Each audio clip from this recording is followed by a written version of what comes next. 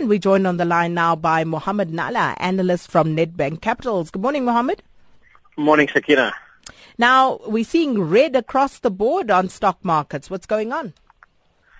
Yeah, Kish. I mean, yesterday, Sakina, quite a tough day. Nowhere to hide for local investors, certainly. If you look at the top 40, every single one of the top 40 stocks were down yesterday.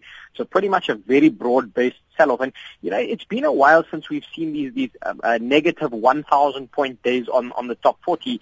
And, in fact, we saw that in terms of this recent sell-off. We had one just a couple of days ago. And then yesterday on the Aussie Future, we saw that down over 1,000 points on the spot, just slightly shy of that. So I think this global sell-off has been very pronounced. We are in the middle, or we've just initiated, I beg your pardon, the U.S. earnings season. And so a lot of companies there, you know, still set to report. But these jitters are really being quite pronounced. I mean, the markets, and I've said this time and time again, are already in very oversold territory, but it does look as though momentum continues towards the downside. And, you know, on the back of that, we could possibly see it extend a little bit further. Yesterday, I was having a look at some of the equity markets, specifically the MSCI World Index, and it looks as though we've got some support coming up, but that's still probably around another 2% below where we are right now. So for now, I think, you know, the bulls are sitting on the sidelines. They're really still waiting, because even yesterday in our trading session, we saw some early green on the board, and then the bears got stuck in. They got their claws stuck into the bull, and we saw that market trade severely into the negative, specifically in the later session as the U.S. opened up quite sharply down. And just looking at retail sales numbers, both locally and in the U.S., what can we make of those? Yeah, so yesterday, in fact, I think that was partially, let's firstly look at those U.S. numbers, because I think that was partially behind some of the sell-off that we had yesterday. So, you know, first and foremost, if we look at retail sales that came out of the United States, they did disappoint based on consensus. The expectation was then for to decline over the month by just 0.1%. They declined by 0.3%. So I think the market taking that as quite negative. Remember that the U.S. consumer makes up around 70% of their GDP. But over and above that, you know, there were some inflation numbers. We'll chat a bit about that just now in the U.S. that also caused a bit of a cause of concern. And then when we come back home in terms of the local retail sales numbers, you'll recall that data has been looking quite patchy for some time.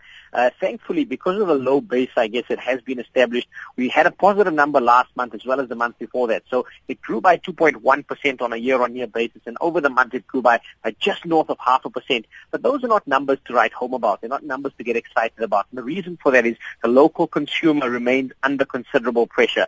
So I don't anticipate that the local scenario is going to get considerably better. We do still have the prospects of another rate hike coming through in November.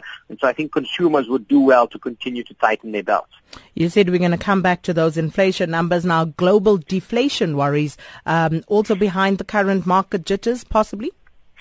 Yeah, I think so. I mean, let's go to those numbers. Yesterday we had PPI numbers out of the United States, and when we look at factory gate prices, I mean, we had China. We spoke a bit about China yesterday, where their PPI has been in negative territory now for over 31 months. And when we look at the United States, PPI or factory gate prices, that feeds into CPI with a bit of a lag. That moved into the negative territory for the first time this year. It's the worst number since January. And so I think that's causing a bit of a concern, because if it moves into negative territory, that indicates that the disinflationary pressures, and disinflation is slowing inflation, those pressures from the rest of the globe and even within the United States are continuing to mount. And if we actually see declines in factory gate prices, the question is, how long before that filters through into consumer prices? I mean, the U.S. targeted inflation is still around 2%. They're running at just north of 1%. So that shows you that there's no inflation problem globally. It shows you that demand continues to remain remarkably weak. And I think those deflationary risks are certainly what the market's concerned about. It's why we saw that U.S. 10-year yield trade sharply lower. It's now trading just north of 2%, but it very briefly had a look below that 2% level. And let me give you an indication. The consensus expectation was for that to be around 3 to 3.5% by the end of this year. So that's showing you that the market has now firmly moved onto a mindset that deflation is setting in, and that's what we're seeing also possibly impacting equity markets as we speak.